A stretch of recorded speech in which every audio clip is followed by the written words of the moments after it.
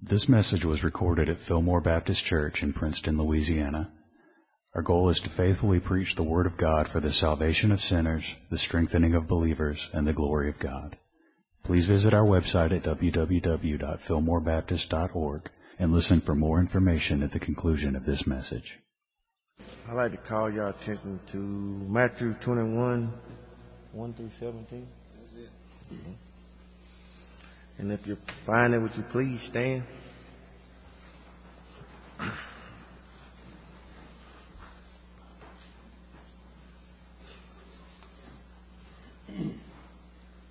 (21:1). Now when they drew near Jerusalem and came to Bethphage at the Mount of Olives, then Jesus sent 2 disciples, saying to them, "Go into the village opposite of you. Immediately you will find a donkey tied and a colt with her. Loose them and bring them to me. If anyone say anything to you, you shall say, 'The Lord has need of them,' and immediately he will send them." All this was done that it might be fulfilled, which was spoken by the prophet, saying, "Tell the daughter of Zion, behold, your king is coming to you, lowly and sitting on a donkey, a colt, the foal of a donkey." So the disciples went and did as Jesus commanded them. They brought the donkey and the colt, laid their clothes on them, and set him on them. And a very great multitude spreaded their clothes on the road. Others cut down branches from the trees and spreaded them on the road. Then the multitude who went before and those who followed cried out, saying, "Hosanna to the Son of David. Blessed is he who comes in the name of the Lord. Hosanna in the highest." And when he had come into Jerusalem, all the city was moved, saying, "Who is this?" So the multitude said, "This is Jesus, the prophet from Nazareth of Galilee." Then Jesus went into the temple of God and drove all those who brought and sold in the temple, and overturned the tables of the money chargers and the seats of those who sold doves.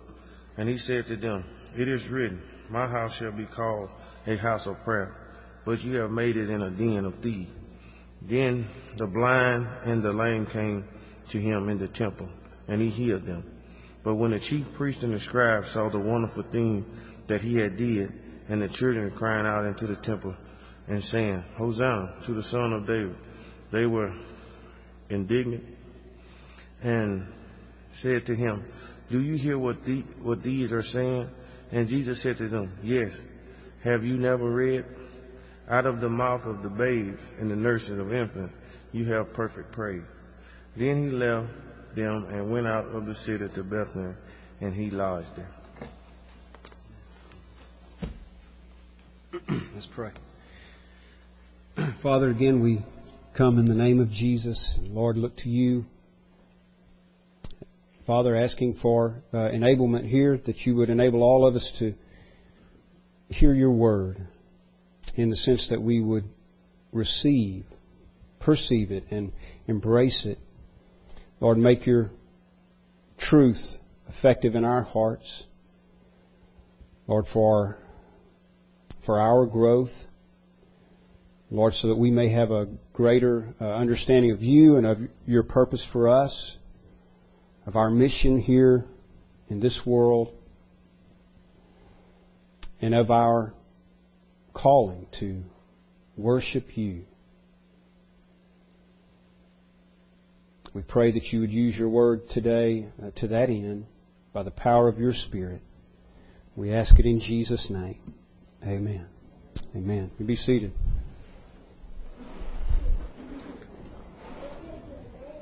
Okay, Matthew 21 here. We're going to pick up where we left off last week, and what I want to try to do this morning, I'm actually going to focus in on verses 10 through 17. At least that's the plan, Lord willing. But I did want to have the whole thing read again, just to help us with the context, so that you know what's going on here. This is Jesus riding into Jerusalem and what we've traditionally called the triumphant entry. In the last week of Jesus' life and ministry on the earth before he is crucified and risen and ascends to the Father. So this is the final week. It's the gathering for the Feast of the Passover. And at this point, Jesus' popularity has grown so much that there are great multitudes, as Matthew records, going behind Him and in front of Him, and they are praising Him. Now, I want to basically focus in on one of the questions that they raise here.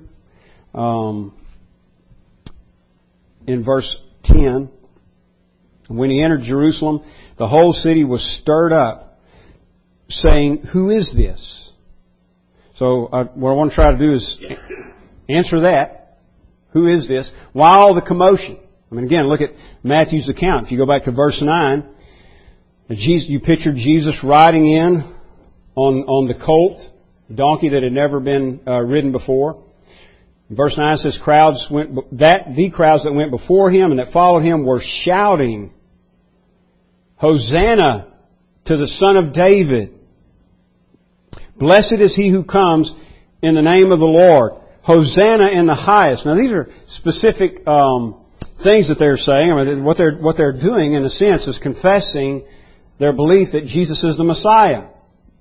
So they are praising Him, as it were. They're excited, praising God, because God has sent the Messiah. And I, Lord willing, talk a little bit more about that in a minute, because I don't think all of their understanding was correct here. The events that follow, I think, will prove that out. But nevertheless, at this point, they're going behind Him and before Him, crying out, "Hosanna! Hosanna!" That's actually a quote from Psalm 118, verses 25 and 26.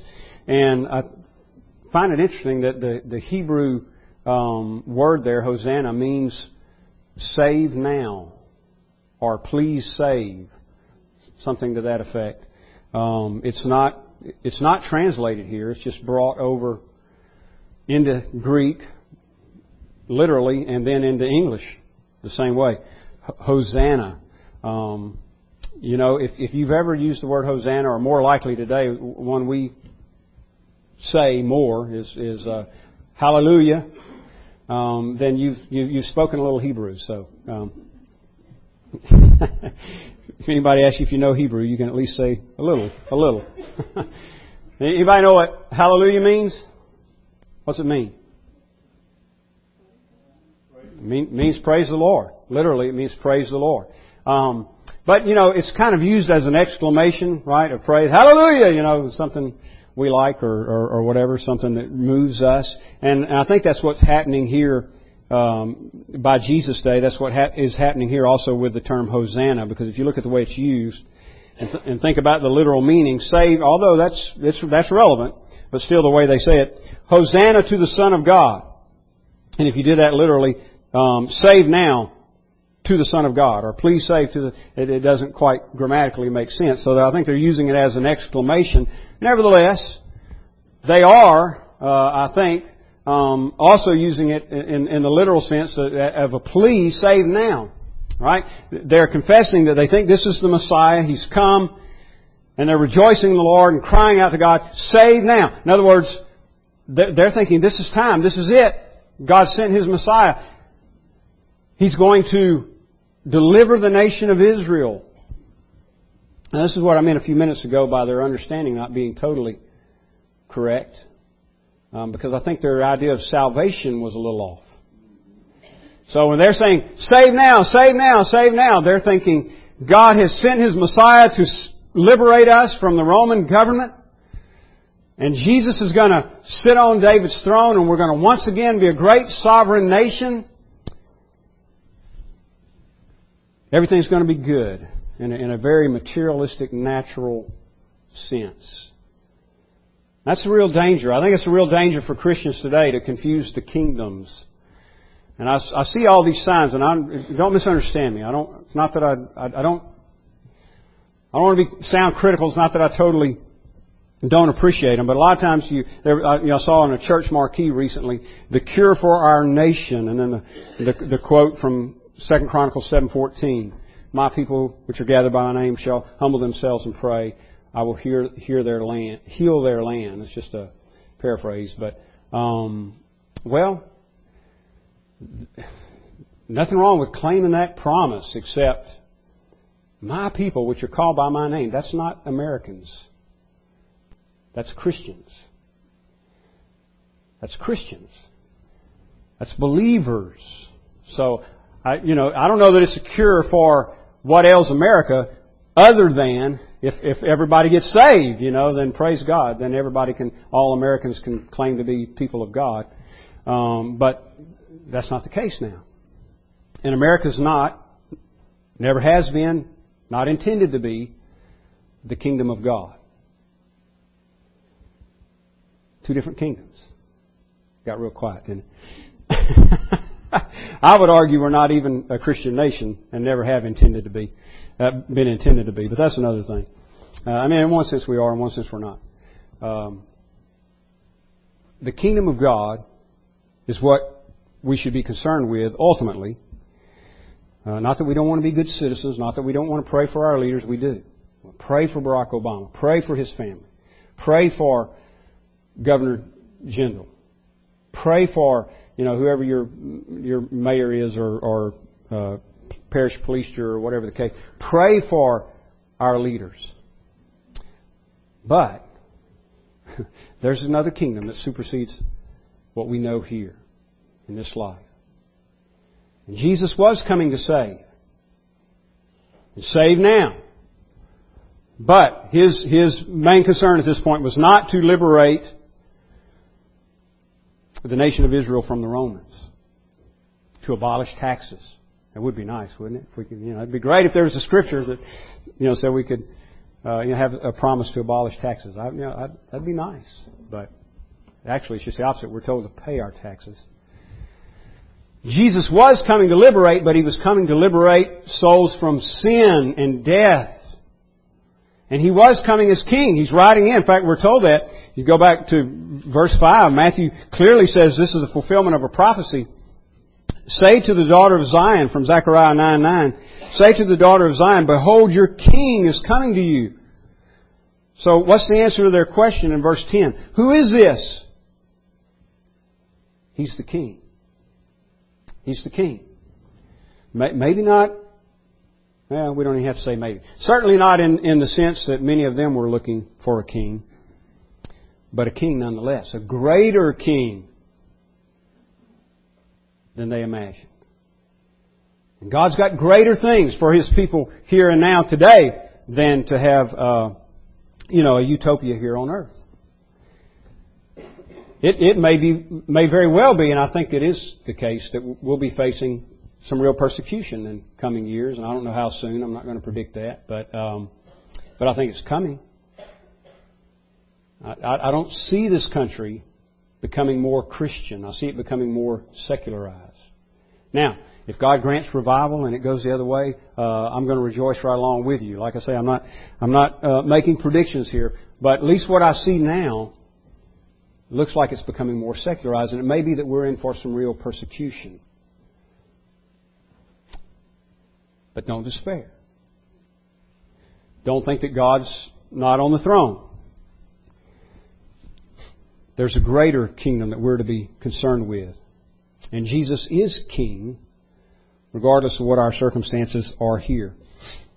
So Jesus rides into Jerusalem, and they're all shouting. Again, verse 9 says they went behind Him and before Him, shouting, Hosanna to the Son of David. By the way, when we read earlier Psalm 33, that's the way it starts out.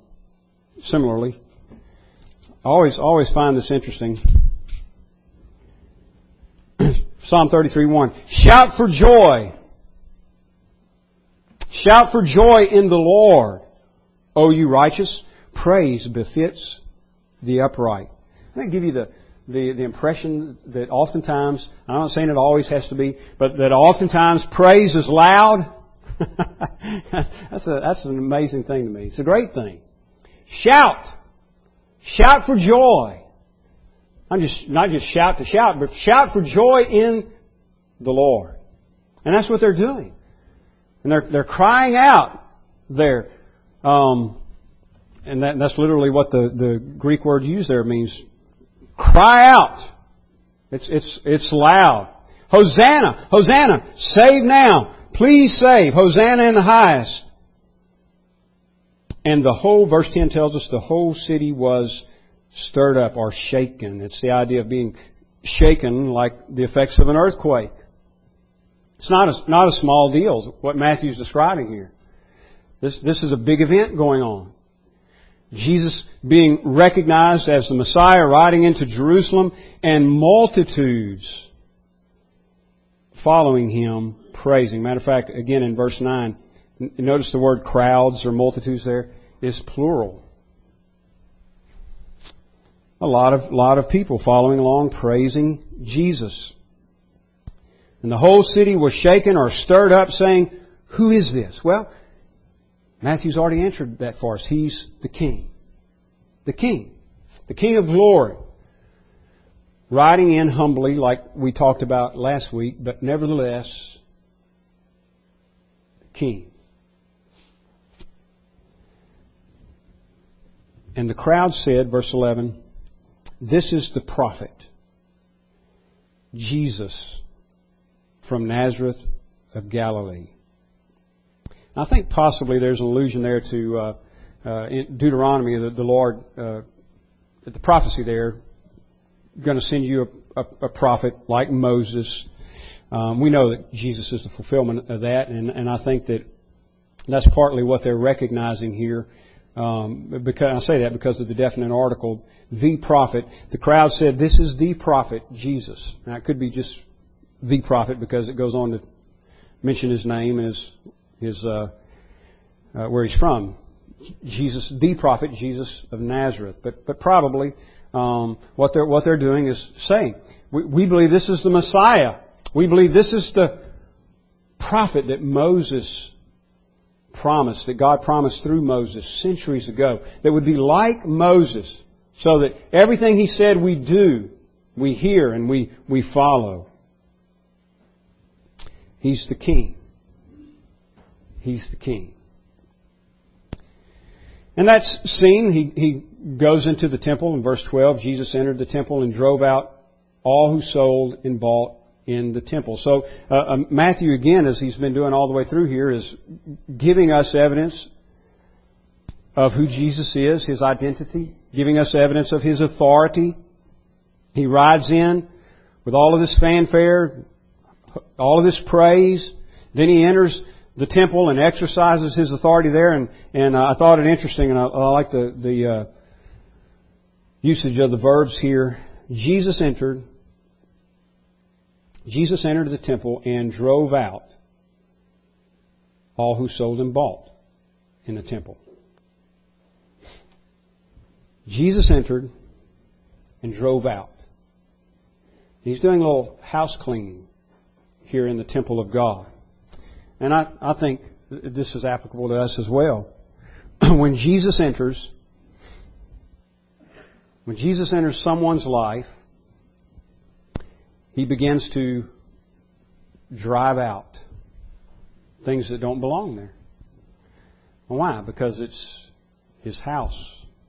And if you came home probably and found somebody occupying your house that didn't belong there, if you didn't, call the police, you might drive them out yourself. You find unwanted critters, you drive them out or kill them, whatever the case is. Jesus entered, and when He entered, He began to drive out because they're misusing and profaning the house of God.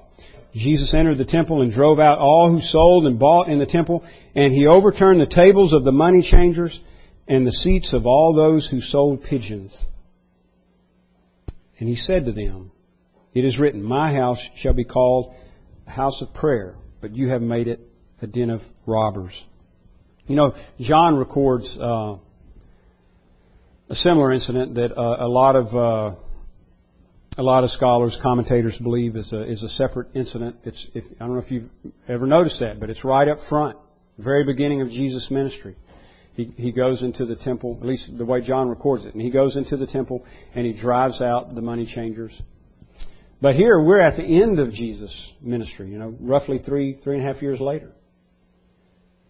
And I think that's probable. In other words, He's doing something He's done once before. He began His ministry by cleansing the house of God. And now He's ending His ministry by cleansing the house of God. And why would He do that? Well, again, I think it's a way of demonstrating His authority, His kingship. In verse 13, He said to them, "It is written, My house shall be called a house of prayer, but you make it a den of robbers." The money changers taking advantage of the people, exchanging currencies and charging a fee for it, and then some people would have to travel so far that they couldn't bring the animals that they needed for sacrifice, so they would have to purchase them.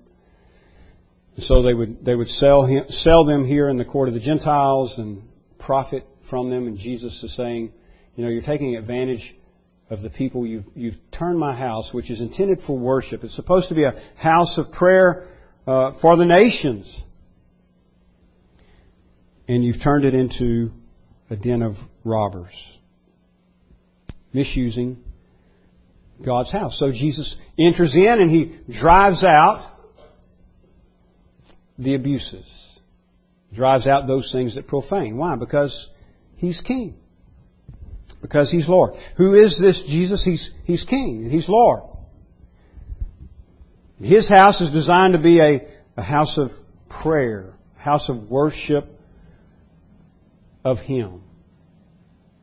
Now, I know, just for New Testament application, let me make a point here, because I know we often refer to the building we meet in as the house of God. But, in reality, it's not. Other than the fact that, we've dedicated it for the use of worship. But what is the real house of God now? Anybody? Yeah, we are. The church. The people. God's people. And God's house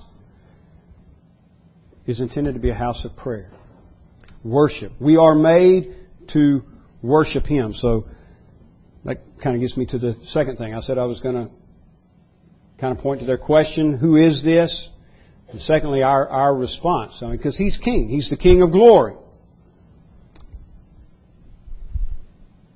What is our response to that? Well, it should be worship. What Jesus is calling for in verse 13. My house shall be called a house of prayer. What's a house of prayer? It should be a safety zone, right? Where you go to meet with God.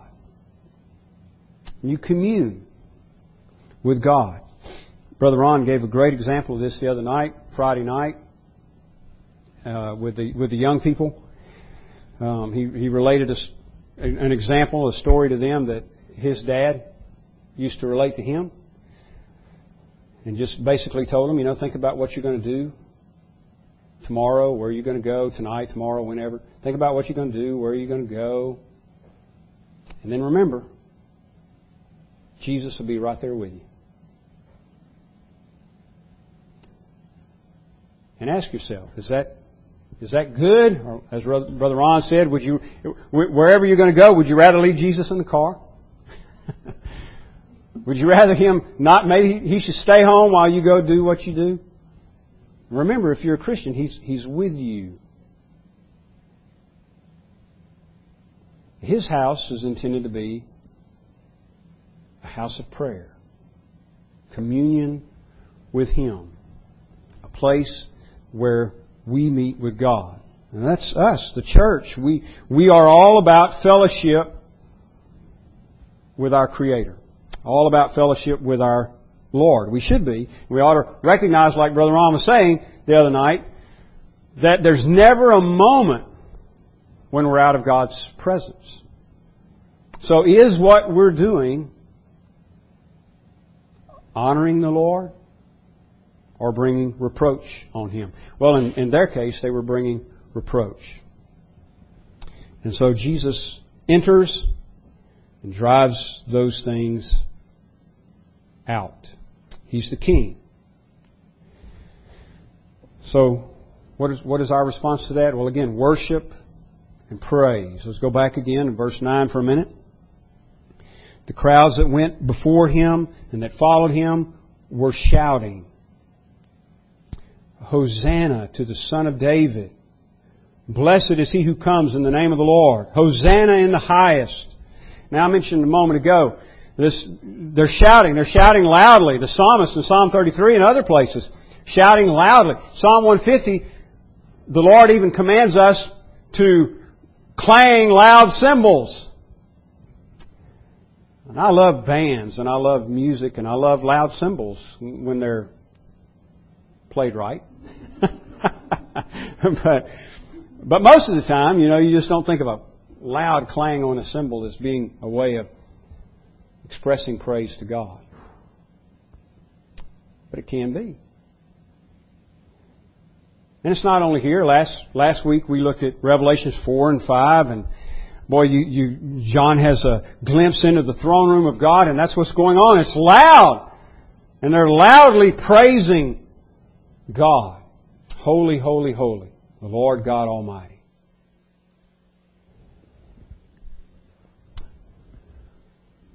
But there's a qualifier in terms of whether or not it's really praise.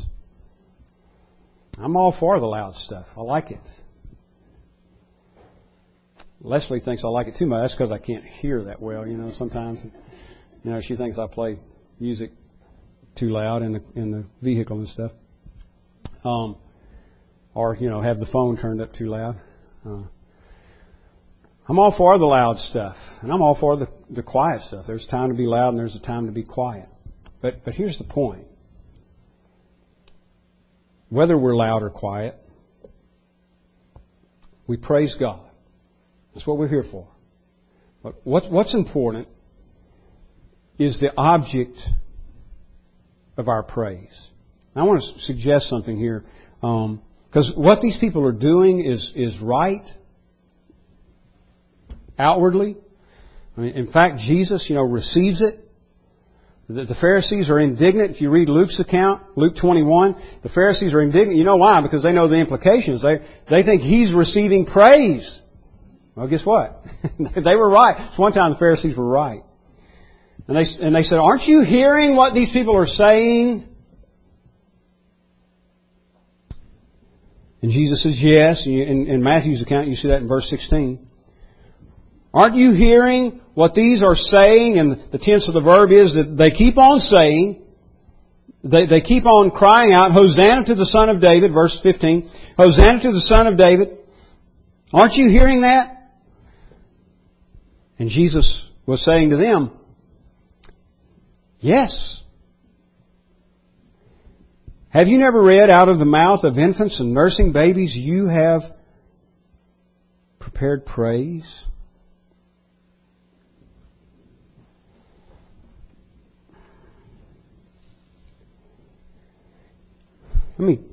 Just a real quick side note. If you have looked at this passage in the Old Testament, you'll notice that the wording is different. And I'm going to make just a real quick note of this, because this question has come up many times concerning different translations. The reason in our day, the reason this is different here, Matthew's rendering of what Jesus said differs from Psalm 8:2 is because of different translations. Well, they had that issue in their day as well. Jesus is quoting what Jesus says here, and this is the case in other places too with the disciples, quoting from what we call the Septuagint, the Greek translation of the Old Testament. And the wording is a little different than the Hebrew. So if you look at Psalm 8:2, you'll see something like perfected strength or something like that. Anybody already turned there? No?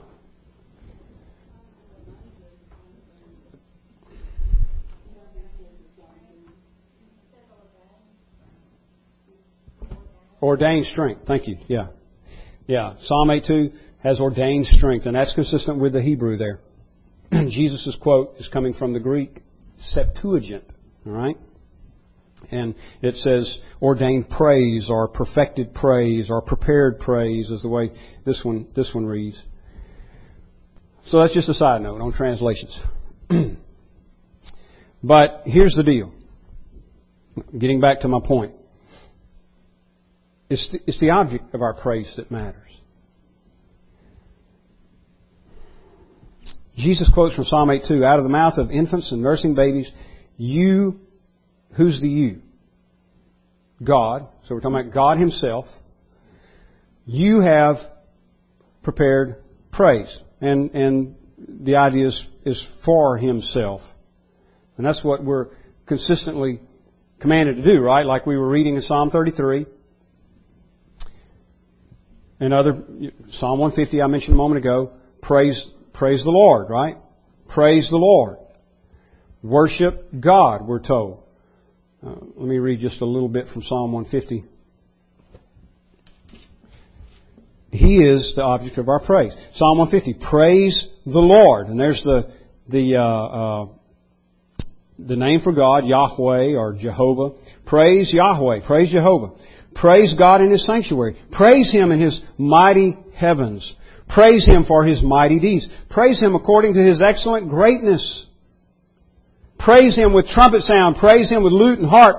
Praise Him with tambourine and dance. Yes, you can praise God with dance. Praise Him with strings and pipe. Praise Him with sounding cymbals. Praise Him with loud clashing cymbals. Let everything that has breath praise the Lord. And that's what all of those verses are talking about. Praise Him. Praise Him. Praise Him. Praise the Lord. And it ends out with that word again. Hallelujah. Praise the Lord.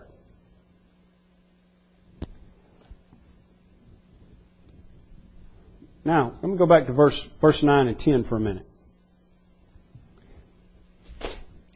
What I'm suggesting here is that while they're doing the right thing outwardly, I think they may not be inwardly. And we know, don't we? This is not pure speculation because we're told in various passages, some followed Jesus for the bread. He fed 5,000, fed 4,000. And, well, some thought, boy, this is great. Free food.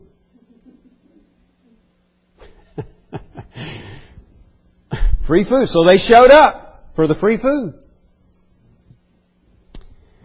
And some followed Him. And this sounds deeper, but it still doesn't go deep enough. But some followed Him because of the works He was doing.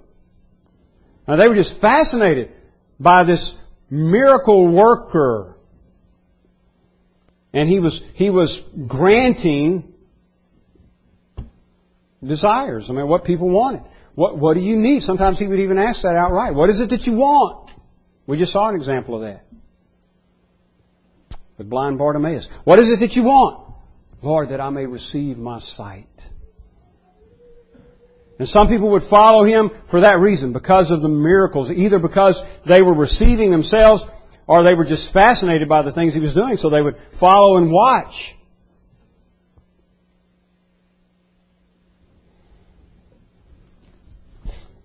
Now, I think that's what's happening here. You've got crowds before and crowds behind, and they're ecstatic.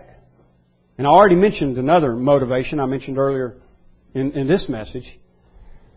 They're looking for liberation for their country. God, help us take America back. Or in their case, help us take Israel back. And they think it's happening, so they're getting very ginned up. This is it. It's coming. Save now. He's fixing to do it. And so there's a lot of praise going on and a lot of loud praise going on, just as God commanded us to do in terms of outward expression. But if the object of the praise is the free bread, In other words, I'm praising Him because I got free bread. I mean, this is great. I don't have to work. I can follow this guy around and get plenty to eat. Or for, some things that you can get from Him. Well, it's not a small thing for the blind to receive their sight. And it's not a small thing for a leper to be cleansed. But, remember when Jesus cleansed the 10 lepers, and one of them returned to give God glory. And Jesus was a little taken back by that. Weren't there 10 cleansed? Now, I'm pretty sure the other 9 had good things to say about Him. But apparently not much love for Him. And so there's a lot of good, right outward expression here. But I'm not convinced their hearts are in it.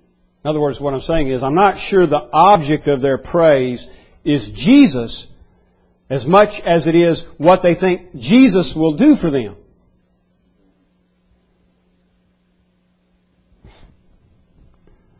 Why do you say that? I mean, it's not pure speculation. Because less than a week from this event, they will be shouting out again. Crying out. And I'm pretty sure it's some of the same people. Because Matthew says multitudes, plural. Crowds, plural. And all of these people are gathered in Jerusalem for the Passover feast. I'm pretty sure it's some of the same people. And this time they're crying out, Hosanna, Hosanna, save now. Oh, He's fixing to do what we want. He's fixing to do what we've been waiting for. And then less than a week later they're saying, crucify Him. Crucify Him.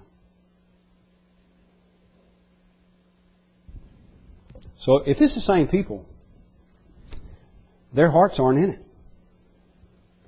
It's coming off the lips, but their hearts aren't in it. Now, I'm not saying that's the case with every one of them. As a matter of fact, the women, many of the women who followed Jesus, to their credit, I mean, we probably don't think about this near enough. Even the 12, were gone when Jesus was arrested shortly thereafter. And there were certain women who just stuck by Him the whole way. All the way to the cross. And they took the Sabbath rest, and then they were back as soon as the Sabbath was over, to anoint His body. But most everybody else is gone. Gone. So it kind of makes you wonder when you look at verses 9 and 10, what was really the object of their praise. Jesus, in other words, were they in love with Him? Were they worshiping Him? Is this real, heartfelt worship for Jesus generated by heart-filled affections for Jesus, love for Jesus?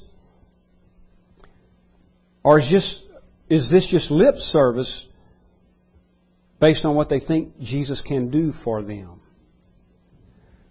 We've got a way we think things should be, and Jesus can get us there.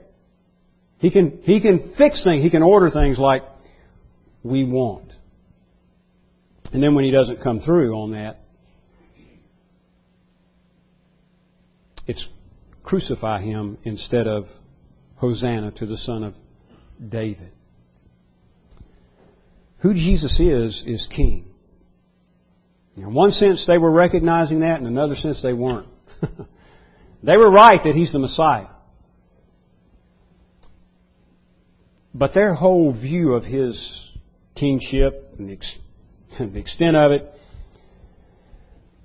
and His kingdom, and how it would manifest, and even their own bondage, their whole view was distorted. And they're worried about being in bondage to the government when they should have been concerned with the bondage to sin in their heart.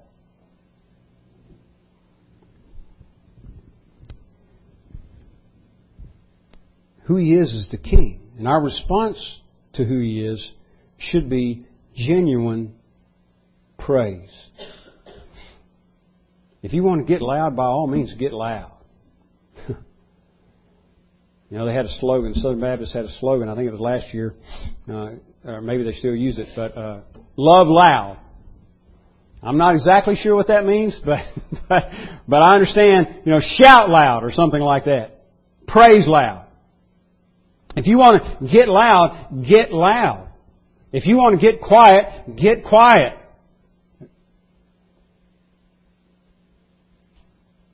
But make sure your praise, make sure our praise is focused on Christ. In other words, what I'm simply saying is that we're not be in love with some idea, how we think things should be, and maybe Jesus can do this for us, but be in love with a person, Jesus Christ.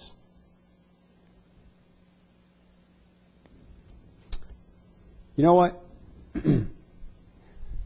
I'll close with this. Chapter 18, Jesus says this in chapter 18, verse 3. Truly I say to you, unless you turn and become like children, you will never enter the kingdom of heaven. Whoever humbles himself like this child is the greatest in the kingdom of heaven. When you look at the passage we just covered this morning in chapter 21, because of the way events play out, I look at verses 9 and 10 and I've got my doubts that these people really love Jesus, even though they've got the outward expression down. But if anybody's doing any real praising here, genuine praising, my guess it's in verse 15.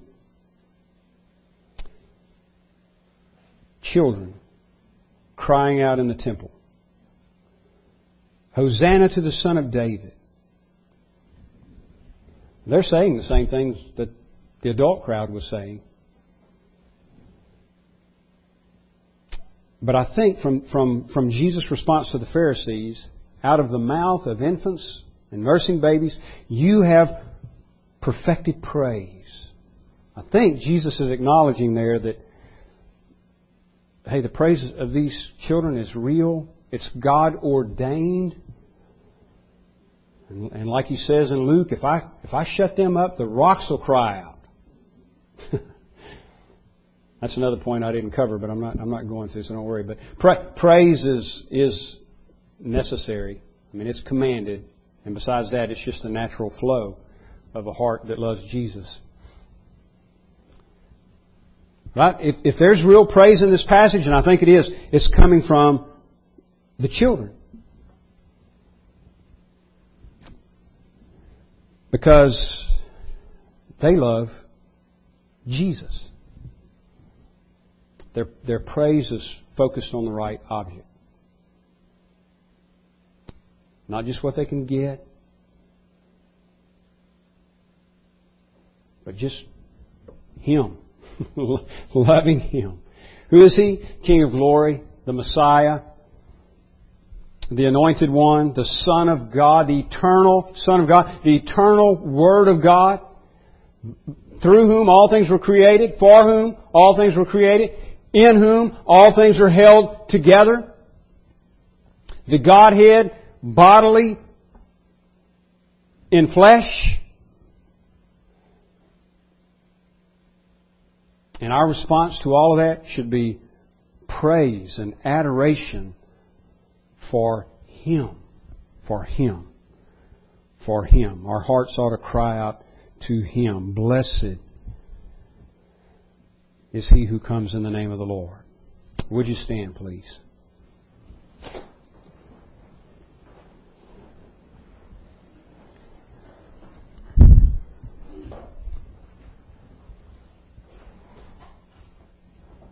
Brother Carl, when we come back tonight, do you have anything you want to share about your Jamaica trip?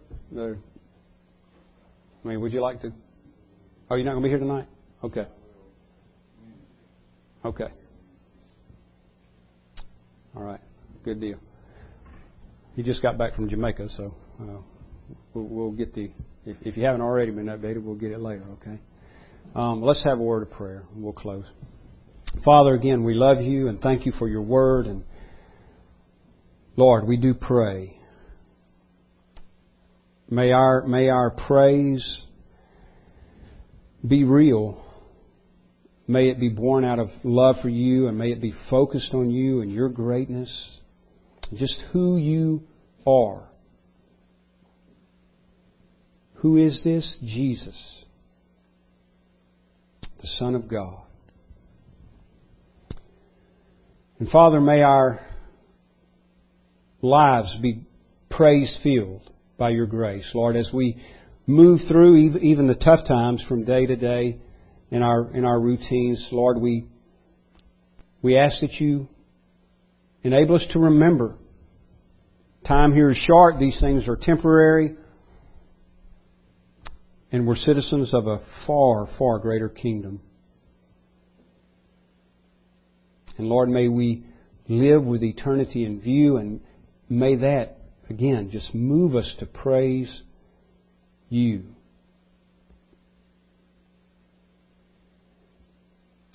And Father, we thankful that you work these things in our hearts.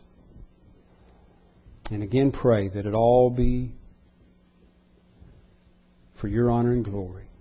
We ask it in Christ's name. Amen. This sermon is made available through the ministry of Fillmore Baptist Church in Princeton, Louisiana. Our desire is to faithfully proclaim the message of salvation which God has provided in the life, death, and resurrection of Jesus Christ our Lord. For more resources and information, please visit our website at www.fillmorebaptist.org.